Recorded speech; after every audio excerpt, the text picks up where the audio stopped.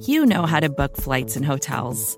All you're missing is a tool to help you plan that unbelievable travel experience. That's why you need Viator. Book guided tours, excursions, and more in one place. There are over 300,000 travel experiences to choose from, so you can find something for everyone. And Viator offers free cancellation and 24/7 customer support for worry-free travel. Download the Viator app now and use code Viator10 for 10% off your first booking in the app. Find travel experiences for you. Do more with Viator.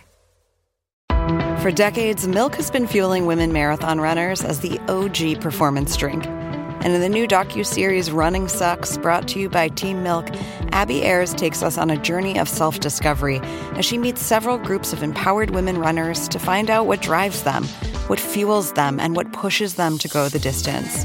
And in the process, she learns that she too can be a distance runner. You can watch the series at runningsuckstheseries.com and register for the inaugural Every Woman's Marathon at everywomansmarathon.com.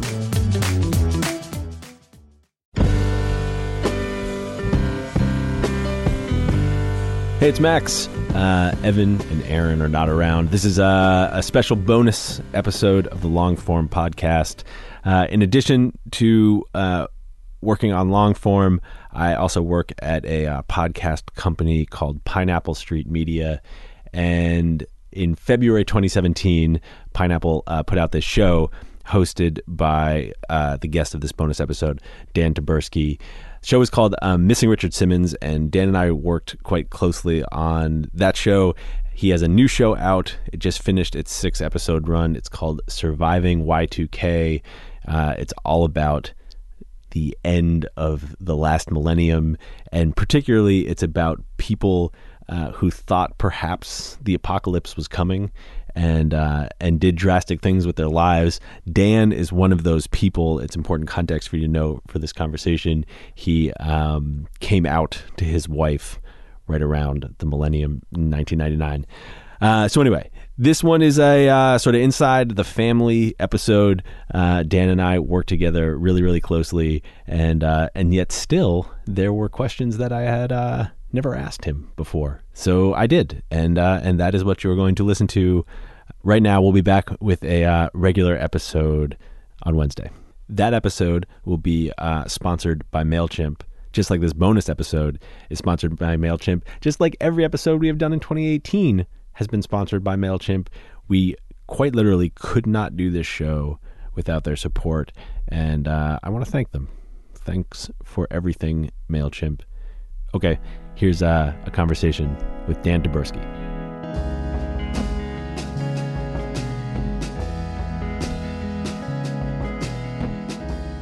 How does it feel to be in the other chair? It feels literally, I am literally in the other chair because that's my interview chair. You're sitting in my interview chair when I do interviews here. Technically, you're sitting in my interview chair when you do interviews here, but... Yeah, but in terms of, I feel like I own that chair, and apparently I don't. No, you don't. I mean, I literally actually own this chair. I know. So second twice, you're going to really bring it on home. I own this place. This is all. It's all mine. Welcome to the podcast. Thank you. I think we just have to lean ourselves into the weirdness. That's my opinion of how we should do this. I'm all about that. I feel like I have on the Longform podcast oftentimes like pushed the meta envelope. And I feel like today is an opportunity just to like knock it off the table. Let's do it. Okay, here are some things I want to talk to you about. You and I work very closely together and have for some time. There are lots of things that I know about you, and I've elected, I think, to not pretend I don't know those things and then ask you questions about them. That makes sense. But here's the thing that I don't know, which makes sense to talk about in the show, is how do you write this shit?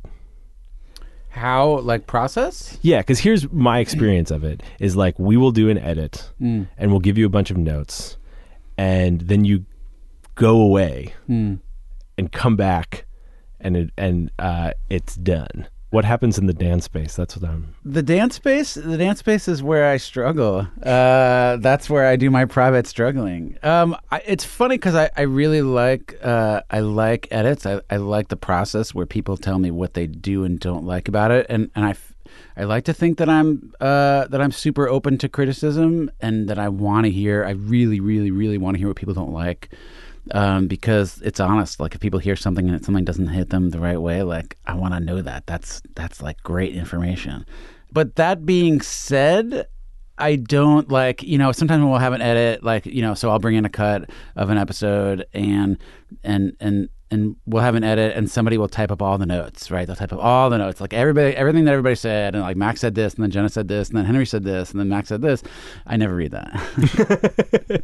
I literally never read it. And which is a trick I learned, and I don't mean that to be disrespectful. It's just a trick I learned in that, from television, in that people give conflicting notes all the time, and you can't at least for me, it doesn't work for me to try to check off the notes that people gave me and address those notes. It's just about taking the vibe in the room and the collective feeling of how everybody wanted this thing to evolve, and taking that feeling and running with it. And I end up incorporating a lot of the notes in that way, but I definitely don't do a checklist of like, here's what people want me to change. Do you feel like you're like an accurate reader of the vibes in the room? I will say this, my experience, at least here, is that when I have read the room wrong, I just come back and I've done the wrong thing, and they'll tell me again.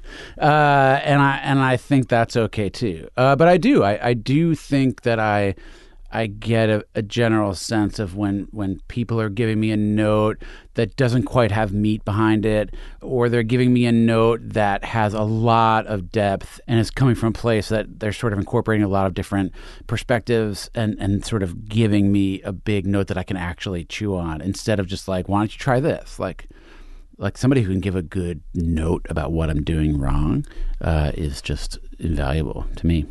So when you get the notes, and then the notes that you don't read, and then like the vibe in the room, what is actually like? How do you write these scripts? I don't know the answer to that. There's sort of a first phase of writing it where it's more like structure, and the writing is crap, and it's not supposed to be good, and it's just sort of connecting stuff. Because for me, the structure is like it feels like 75% of what I need to do. Because the things I feel like I'm interested in, especially lately, are things that it's not like one character where I get in this guy's mind. It's sort of like things that touch on a lot of different worlds. Like with Y2K, it involves all the things. It's technology, and it's the politics of the time, and it's conspiracy theories of the time, and it's religion, and it's my own story. It's sort of philosophical feelings of endings and beginnings, and the different sort of emotional things that something like a millennium will bring up for you. And I want to try to get all those things into like a paragraph. And so, but in order to do that, like you have all those big things moving around, and you just got to squash them up into a little ball, and that little ball is the paragraph. That like clarity about what works for you and what doesn't work for you, where does that come from? Because Missing Richard Simmons, which we'll talk about, that was the first podcast that you did. Yeah. And it seemed to me, at least, like you had very clear ideas about how you wanted to do it, which was surprising because you hadn't done it before. Yeah. So like from a process standpoint, like you've done lots of other things. You're like a producer on The Daily Show and directed documentaries. Like, was there some moment when you realized that like the way that you liked to work was to go off and self-squash? I think there's a couple of things going on there.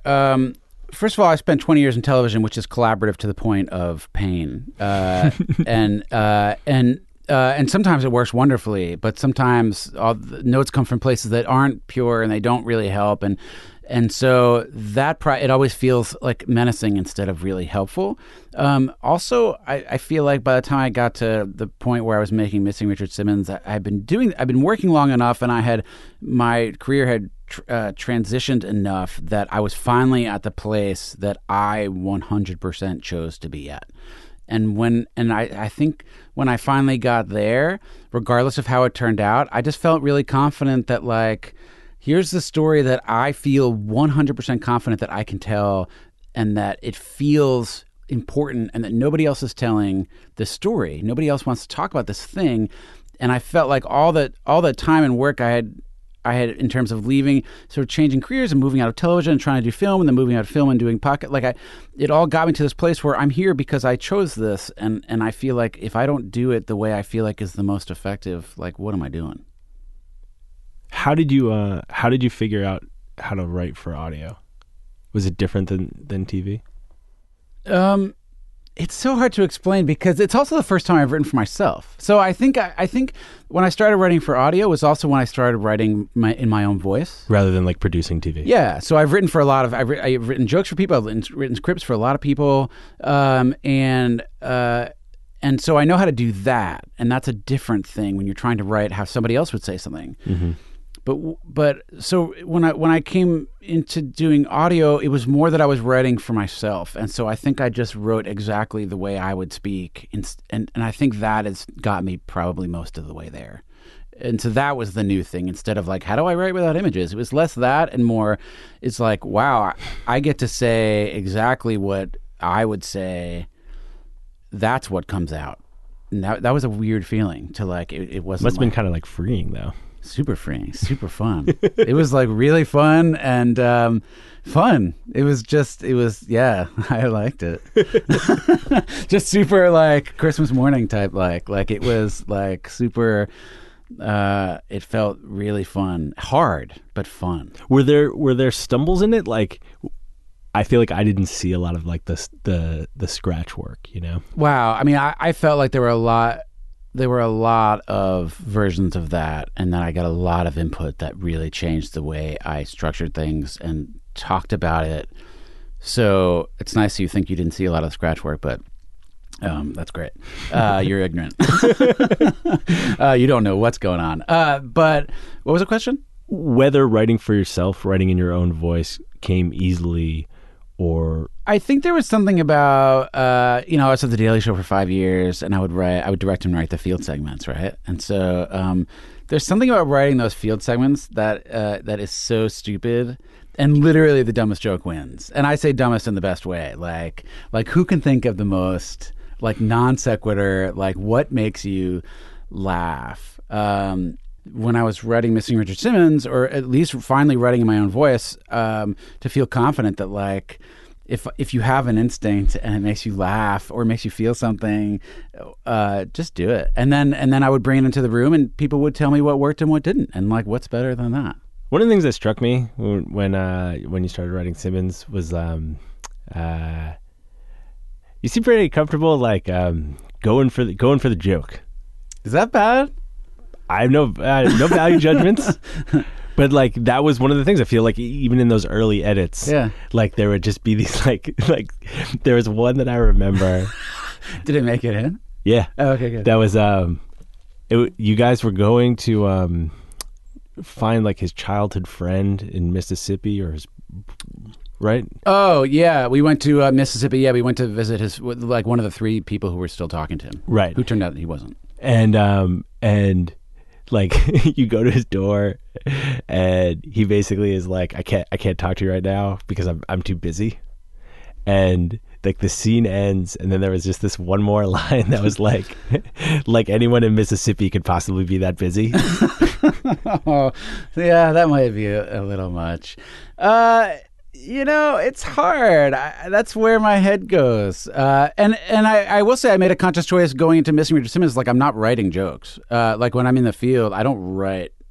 When I'm interviewing, I don't write anything. And so I made a conscious decision that I was going to just rely on my own voice, and I wasn't going to censor myself. I was just going to say, I was going on this very real journey. And so that sort of thing came out when we were doing it. And so we started collecting all these interviews where I was just like talking in inappropriate times and laughing too much, and literally like making exclamations like, oh my gosh, when somebody tells me something shocking, instead of being professional and like listening there and realizing that if I talk over them that I can't use that audio. But so we had all this stuff, and I like that stuff. I like interviews that are experience. I don't like to go and do an interview with somebody where I'm letting them where they're filling holes in my script. And I'm just sitting there asking the questions and waiting for them to say the thing that fills in the hole in my script. Well, what I want to do is go, they're opening themselves up to me, and I want to experience something with them and give back to the conversation they're having and help them process something too. And so that means not shutting up sometimes. And so I made that decision. And so it made sense that in the script we would do the same thing. Just don't say what you're thinking. You jumped ahead there slightly, and I do actually want to talk about the way that you interview people because it also feels different to me. But I remember, again, like just sitting in those rooms when some of those jokes would be there, and like we'd all laugh, and then there would definitely just be this like moment. Yeah. And I could never tell. It's so funny that I like have not asked you this before, and now I get you in this room and I can ask you. I could never tell whether it made you nervous. Like it made you nervous to put those moments in there, which were funny, but also kind of made you seem like an asshole. On my way out, I'm just going to insult an entire state. But here's what I'll say about that joke, is that in the way I heard that, I guess you could play. Do you ever play clips? Yeah, I mean, we can play a clip. Sure. I mean, I hope I got it right. Play the clip. I might have gotten it wrong. What happened? He did not slam the door in my face, which makes him my new best friend. Yeah. He was super nice. I think he was making excuses. He basically said that he just got back from Los Angeles and that he was having a busy few days and that he has to go pick up his nephew from the airport and just all this stuff. And anybody who says they're having like a crazy day in Mississippi just feels a little not true. Okay, that was rude. My comment, not the bleep. The bleep was to protect his privacy. He was making up a story, basically. He was saying, I'm too busy, I have to do all these things when he's retired. Like, I just knew it wasn't true. Right. And so I was making a joke out of it, but in fact, it was a useful observation. Mm-hmm. If as a documentarian, like, I'm observing this person is making up a story because he's uncomfortable talking to me, which is what turned out to be true. He ended up canceling the interview. And so I was giving you information at the same time, but I was also sort of giving it my sort of asshole spin. Yeah, I mean, I guess what I was asking, I wasn't like, I'm not asking for necessarily like the justification of it, but more like, did it make you nervous to do that? Did it make you nervous to give it your like asshole spin? Did it make me nervous? Yeah, a little bit. I mean, it's not for everybody, but I know that now. That's a thing I learned from that experience. I've learned something. No, I also I just it's not for everybody, but it's me. And I also know that how far one can go and how I go like a modicum of that. Like I'm not that outrageous. And so I may say things that are a little off color, but it's authentic and it's real. And it makes me laugh. And I think there's a real I think there's a real it's not a small thing. It sounds self-indulgent, but creating something that is joyful to you and makes you laugh. I think people feel that when they listen to it. And if they can feel that I'm emotionally connected to the experience, not just because I think the story's important, because I'm feeling stuff all along the way. And like we are experiencing stuff. This is happening. And it just makes me laugh and it makes me make stupid jokes. And I feel like maybe people can relate to that and a lot of people can't, but that's okay. And I will also say that I think I'm pretty good at reading a room, and so that's another reason why edits are really useful. Is that I see people making those faces. Mm-hmm. What is that emoji where people make the uncomfortable smile? The grimace emoji. Yeah, totally. If you get a couple of those, and I start to gauge whose sense of humor I feel aligned with and whose I don't, and who if somebody reacts really strongly to something, like I'm pretty good at gauging that in a room, and if I feel like it takes people out of the moment, which is not what I want to do. I just want to take them out of it for a second and get back in right quick. Mm-hmm. If it doesn't do that, then I won't. I don't think I would put it in. I don't think. And then, until I find one that really makes me laugh, and I'll do it anyway. Because then I still have that memory. Like I can go back and listen to it. You can't. Like I love that. Do you feel like there's a gap between like regular you and like host you? Well, that's interesting. I mean, certainly. I mean, the sort of narration is written, right, and I'm performing that when I read it. But I'm also not doing like 10,000 takes. Yeah, that's a thing that the people who work on your show talk about that you don't know, I think. What? Most people have to do lots of takes. And, and you do very few. Oh, in a good way, you mean? Yeah. Oh, okay. Yeah. A lot of people say you should try harder. Yeah. No. Like that seems to come very naturally to you. Yeah, I'm glad. That's great. But I think that's part of getting there is to try and the easiest way to make it an authentic journey for me, this whole thing, just of like spending a year on Y2K or spending a year on what I'm doing now, which is I'm pulling my hair out for, and spending all this time on Richard Simmons, like if it's not an authentic experience for me, like what are we doing? Like it's. And I get that the final product that I share with everybody else is important, but people, I get to spend all this time processing and thinking about this thing that I was begging people to let me spend time thinking about, and they're letting me do it, and I get to go and find anybody I want to talk to about this, and like it's so, and like I just want to impart as much as possible that this is happening to me, and I want you to hear this happening to me because it's wonderful. It's really wonderful. So Missing Richard Simmons was a 6-episode show. Yeah. About the fitness guru, Richard Simmons, who you knew personally, who had, I think the language that we used sometimes was like ghosted the world. Yeah. He'd basically like cut off everyone in his life except for his brother and a handful of others. Yeah. And sort of disappeared from public life. And he was like the most public person. Yeah. And the way that we made that show was we did the first couple episodes and then we sort of like reported and made it in real time. Yeah. And a thing happened with that show, which is that 2 things happened. One, I want a Webby. 3 things happened. The Webby happened. Sorry, we could go on a whole digression about the Webbies and my feelings about the Webbies, but I will not. So the Webby happened. The other 2 smaller things that happened were many people started listening to the show. Millions of people started listening to the show, and the way that I've described it to people is like there's like something at the top of the maw in like American culture, and that for a brief time Missing Richard Simmons was like at the top of the maw, and I have these vague memories of like looking at like just searching Richard Simmons on Twitter, and like it was just like a stream of thoughts and whatever. And so that was the first thing. So a lot of people started listening to the show. And then the second thing was a lot of people started having significant grievances with the show, and particularly like the ethics of the show and also you personally. And there was an article in the New York Times called the show morally suspect. Yeah, in the headline. Sure did, yeah. You don't get that a lot in the New York Times. It felt like they really went for it. Yeah, it was almost personal. Anyway, the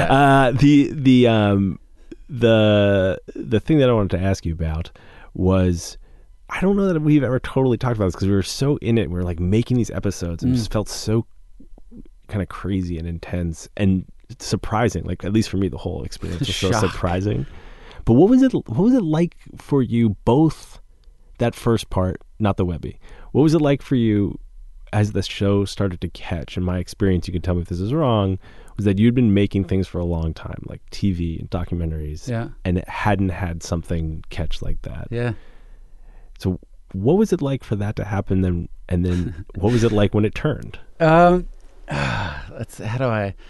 was, you're absolutely right. It was one of those things. I remember there was a point where it just started going up in the charts, in the iTunes charts. And then, you know, we were getting some press. It was great. It was good press. Like, we were getting good press. Oh, yeah.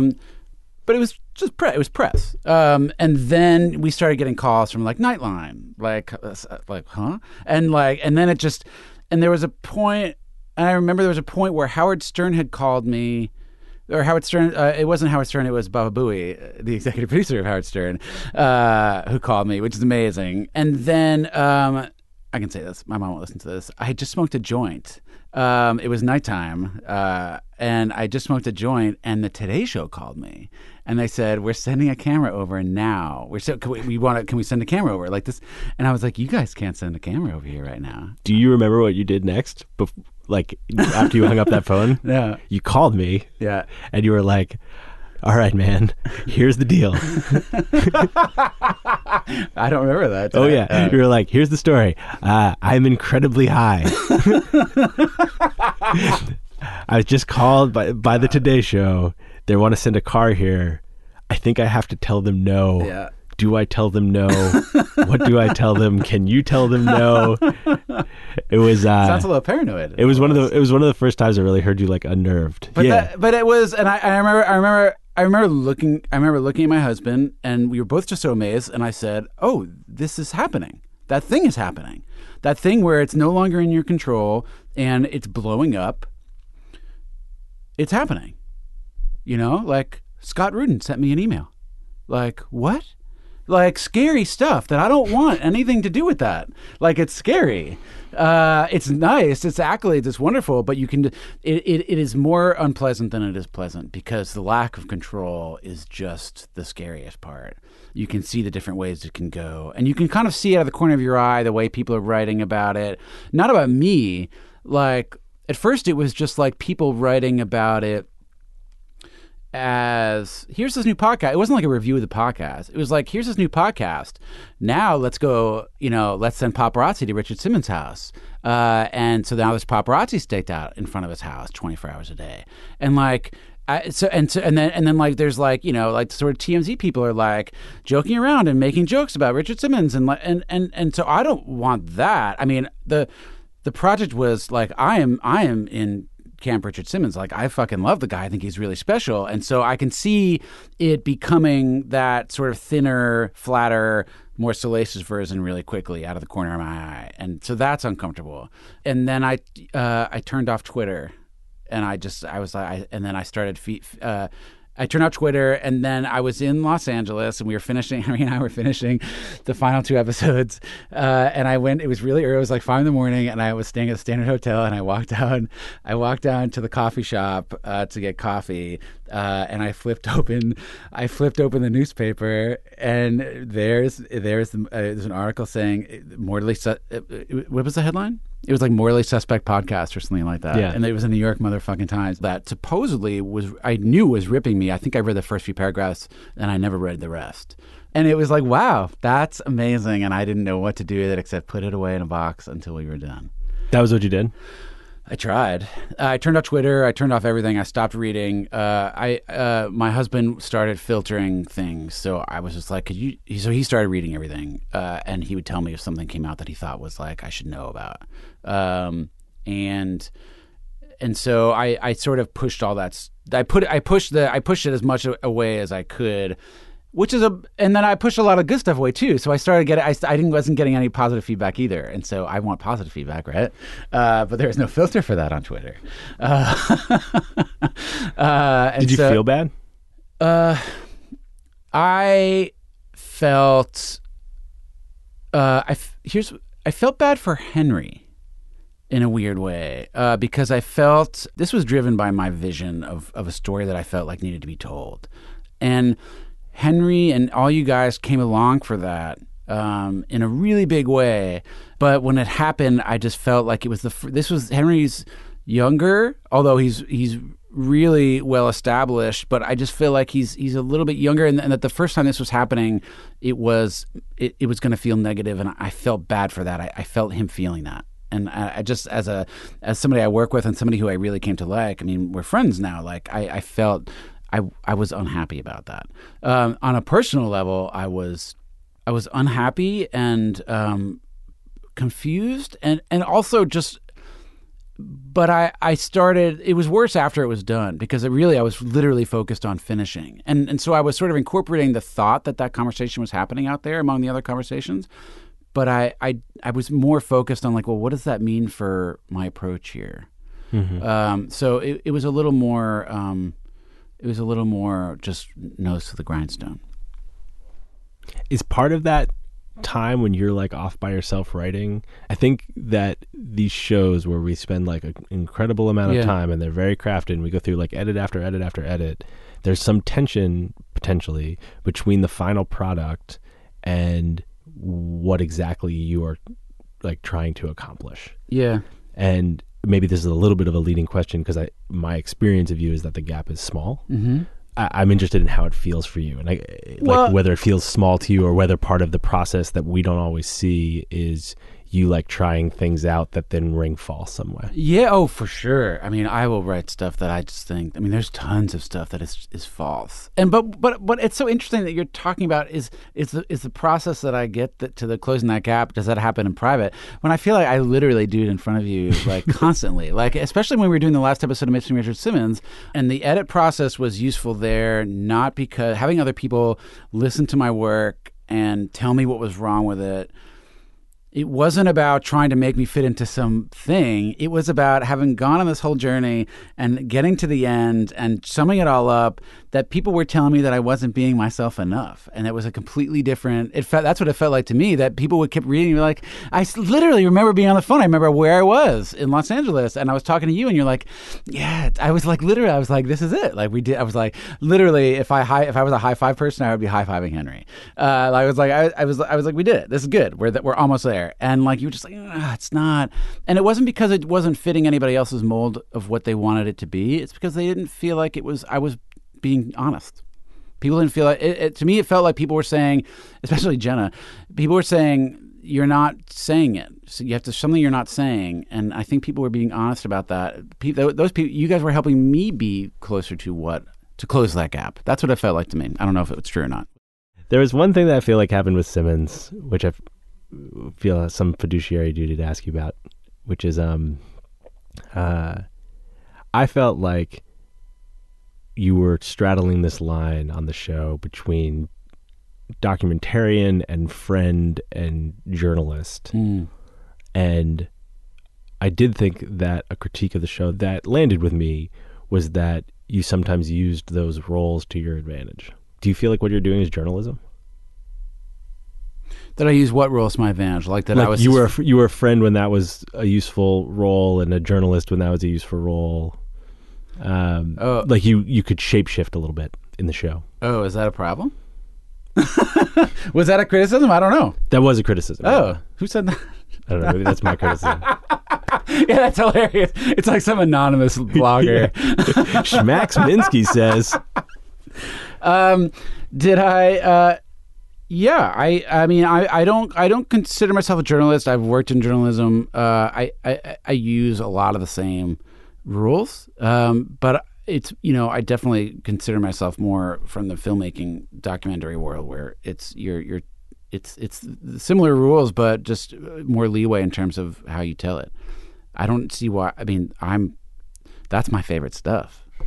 Is again like, it's like blurring those lines. Yeah, but not even blurring them on purpose. It's like blurring them like a person. Like you're a person. I feel like sometimes I hear things. I see a reporter that's pretending to be a reporter. But I see like, especially with narrative nonfiction, especially in podcasting. Like very often people are trying to divorce themselves from what they're talking about, and all I can think when I'm listening to them is like, I see you. I see you. You're a person, and I know that you have.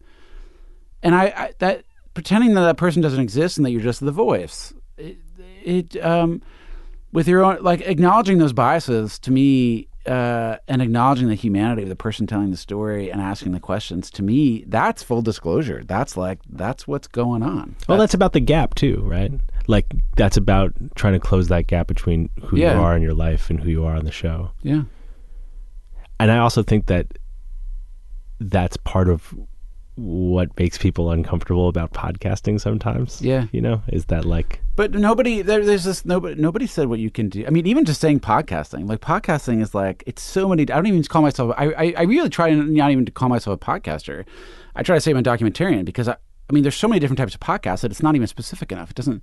Why would you walk into this place, podcasting, where the rules are still not a lot of rules have been written? Why would you walk into this place and just like, I'm just going to stick to the rules over here?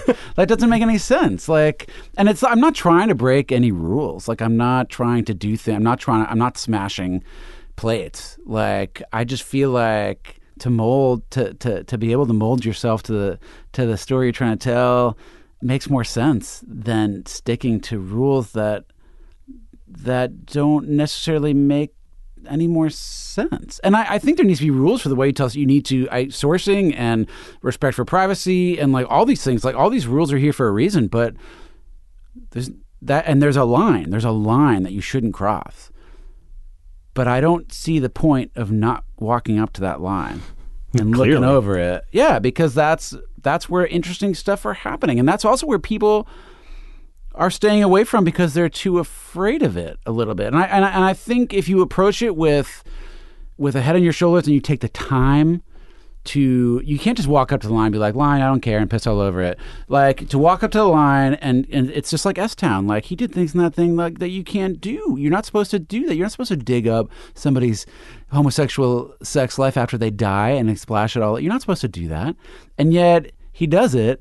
But he does it in such a beautiful... And I was mad in the beginning of that episode. I was like angry. I was like, is he really going to do this? And by the end, I was truly tearful at what a beautiful, loving way to honor somebody by literally a straight man trying to understand a closeted gay man and talk about that in a really emotionally honest way. But he earned that. Like, he didn't just walk in and say, who's gay and closeted? Like, what's your story? Like, he earned that by spending years following this person and having conversations, and to be able to earn that ability to cross a line a little bit and then jump back to where you belong, I think is where beautiful storytelling happens.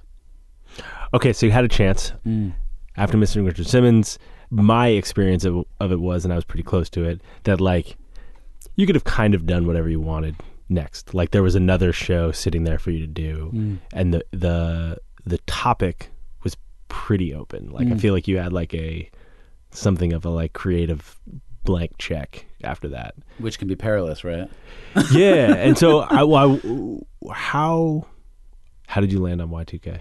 Why was that the thing you did next? It felt on deck. While I sort of had a little juice to do literally what I wanted. I could fuck up whatever I want. Like, and I understand. And so to try to pick something ambitious that it's hard to see what other outlet or medium I could tell the story in. The Y2K story was the one that has always been on my list. And it felt like I had just gotten done telling the story that ended up being a very personal story, despite myself often. And then at the end, I feel like I embraced it. And that process of just self-discovery in the middle of making it was really interesting to me. And it felt like the space I was in and the space I wanted to keep going down. And so I wanted the next thing to be something that I had a personal connection to, and that I just wanted to spend the next year of my life thinking about. And that was the thing. What did you want to think about? I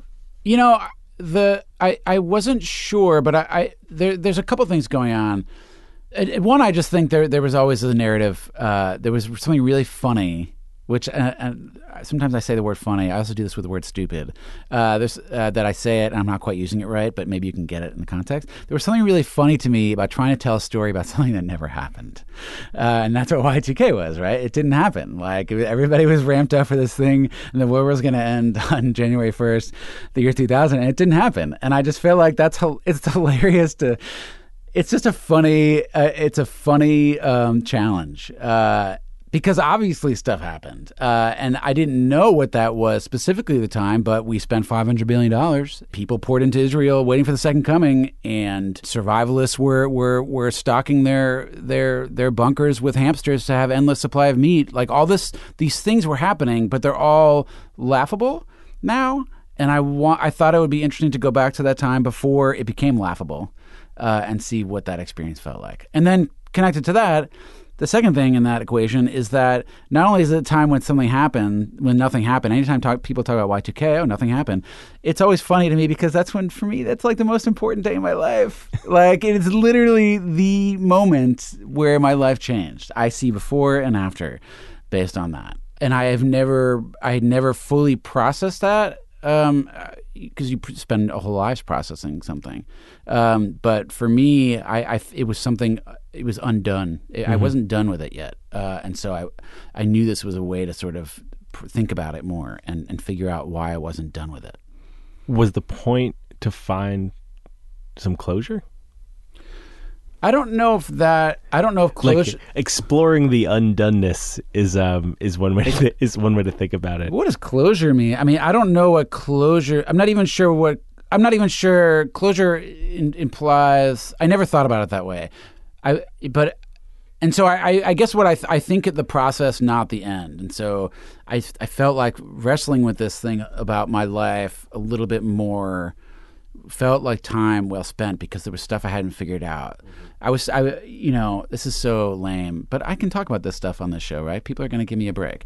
But I'm going to it's about a moment in my life where that I was literally still having wake up screaming nightmares about.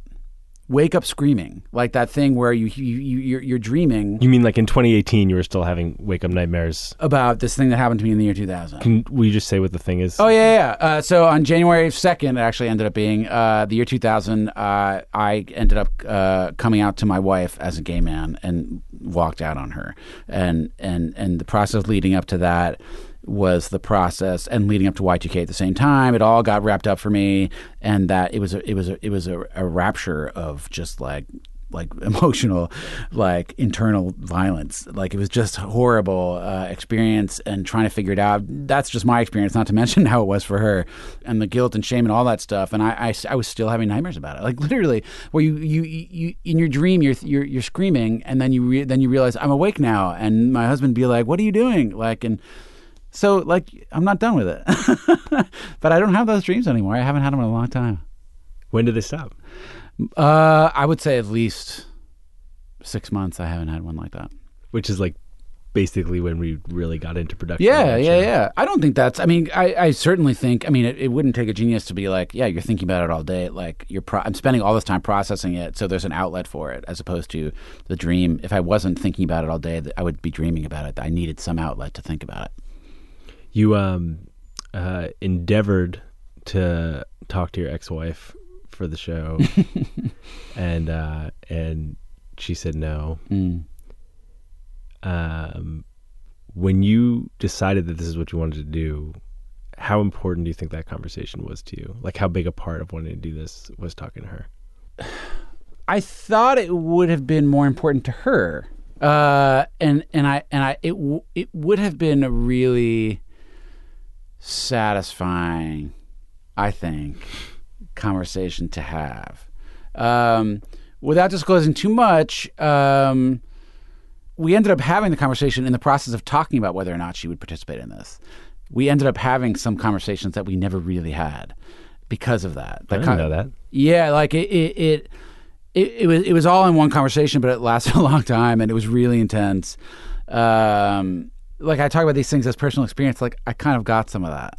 In the end, she decided she didn't want to do it, but for reasons I totally get. Like she's moved on, she's married, she's got kids, she's successful, she's got a whole other life, and like, cracking these things open on somebody else's timetable is not. If you're not there, you're not there. And so she's super supportive of it. Like, I talked to her a couple of weeks ago about it, and she knew it was coming, and it just wasn't something that she wanted to be in. I'm glad you got to have that conversation. Yeah, it was really. Yeah, it was awful. I feel like a load off my shoulders. Okay. Oh, really? Good. Yeah. Yeah, it was. It's the kind of thing that it was a long time ago, and yet you have those conversations, and you're like, "This was yesterday." Here's the thing that I want to know about you, which I have not asked you before. Missing Richard Simmons, we got to this point at the end of the show. There was a lot of sort of like noise from the outside and narratively, I think, within the show that sort of needed you to answer why you were doing it. And I do remember like that phone call when you were in LA and saying like, you haven't done it yet. Yeah. And then Y2K, it's this like expansive story, and you guys did so much reporting, and it's like 15 stories in one, and we're all over the world, and the structure of it is like incredibly ornate. But at the heart of it is this crisis turning moment of your life. In both of those situations, it feels to me like you had something that was unresolved, you hadn't totally figured out, that like was pretty painful on some level. I find it so interesting and foreign and brave that your response to that feeling is like, you know what I'm going to do? Get a bunch of people. They're going to work with me on this for a year. I'm going to shine like a huge fucking spotlight on this like dark, soft area of myself, even though I don't quite know what the answer is. Yeah. Most people do not like spring up a large production apparatus around themselves. Ew. And no, that's not you. It's yeah, true. no, I know. It feels, yeah. Yes, and right. put themselves in a situation where for months on end, they're going to come into an office in downtown Brooklyn, try and figure out what happened. Does that sound right? Because that's how it's felt to me. Does that sound right? It sounds right. I would amend it a little bit.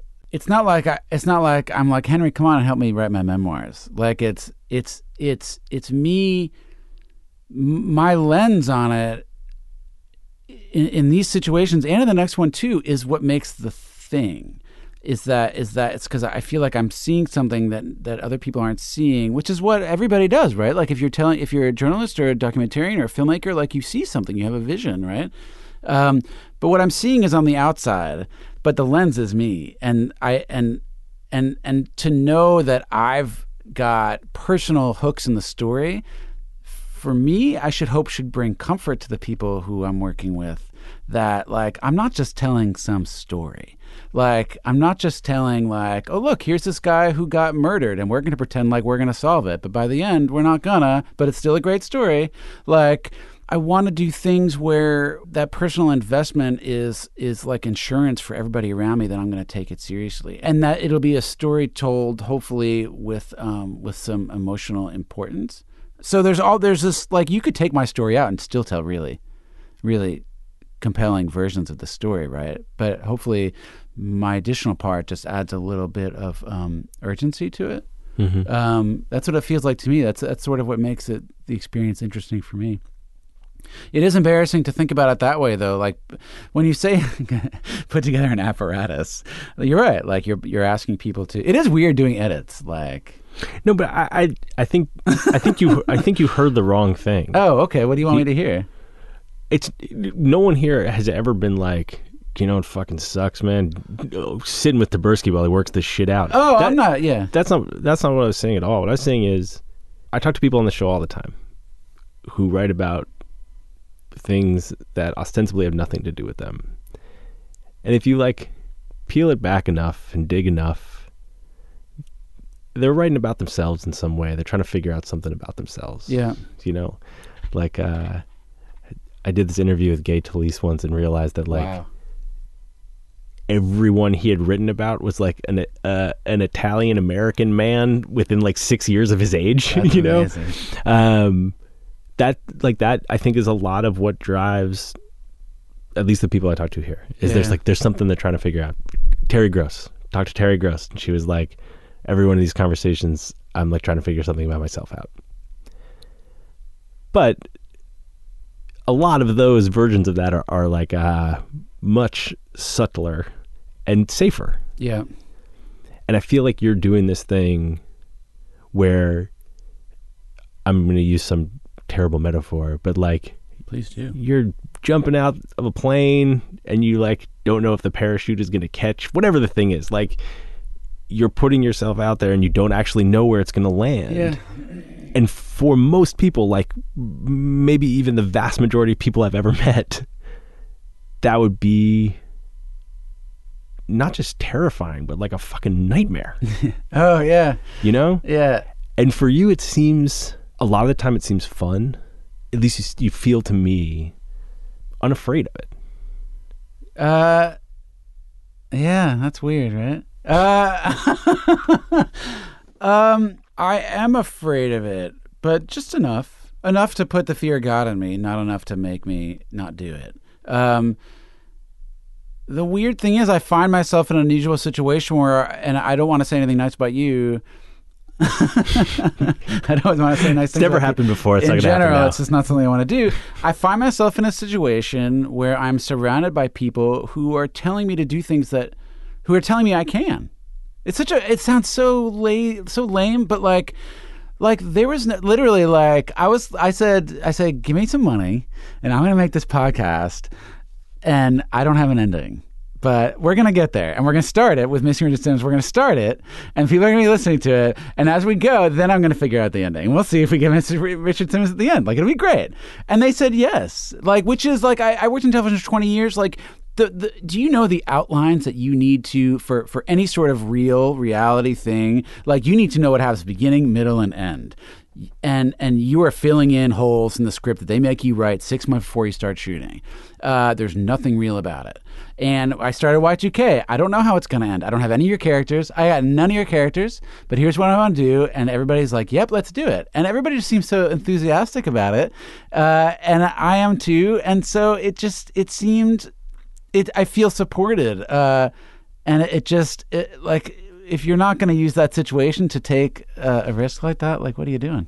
Let me put it this way. I don't know what else to do if I don't ask questions and spend time trying to figure things. It's all we're all trying to do, right? Like, that's what this is. It's like you're telling these complicated stories because they touch you in some way. But if you're not changed by the end of it, then what was the point? I don't know. But the next one does give me literally, gives me nausea a little bit. The next season. Yeah, a little bit. But they all do. Like, it's total, but I don't need to complain to you guys about it. Hey, Dan, thank you for doing this. Thanks for having me. Are you kidding me? I listen to your podcast all the time. Fuck off. I really do.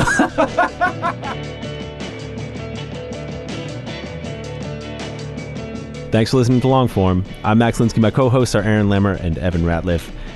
This bonus episode was edited by Henry Malofsky. Henry was also the senior producer on Missing Richard Simmons and Surviving Y2K. He led all of the production for both of those shows, and I'm very biased. I have very little perspective, but I am incredibly proud to be associated with both of those projects, even in the slightest way, and they are both a testament to Dan and his writing, and also to Henry. That show is a partnership, and Henry is incredibly good at what he does. Our editor on Longform is Janelle Pfeiffer. Our intern is Tyler McCloskey. Our sponsors are MailChimp and Pit Writers. Thanks very much to them for making the show possible. We'll be back on Wednesday with one more regular episode for 2018. Thank you all for listening all year. See you then.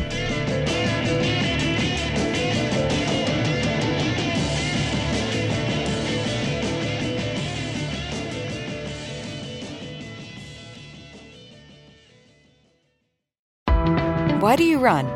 Why does anyone? I always thought that runners loved running, and that's not the case. Most runners hate running, but they choose to do it. In the new docuseries Running Sucks, brought to you by Team Milk, Abby Ayers learns why women runners everywhere are driven to go the distance. It really is about taking my power back and proving myself wrong. Team Milk is about fueling women's performance and helping them along their marathon journeys. You can sign up now for the inaugural Every Woman's Marathon, taking place in Savannah, Georgia on November 16th, 2024. Learn more and register at everywomansmarathon.com. Hey, this is Scott Galloway, author, professor, entrepreneur, and most importantly, host of the Prop G podcast. We got a special series running on right now called The Future of Work, where I answer all your questions on, surprise, the future of work. Questions including, what are we missing when we work remotely? Or how do we handle work-life balance when a major opportunity comes knocking? From the provocative to the technical, we're offering insights you won't want to miss. So tune in to The Future of Work, a Prop G Pod special sponsored by Canva. You can find it on the Prop G Pod wherever you get your podcasts.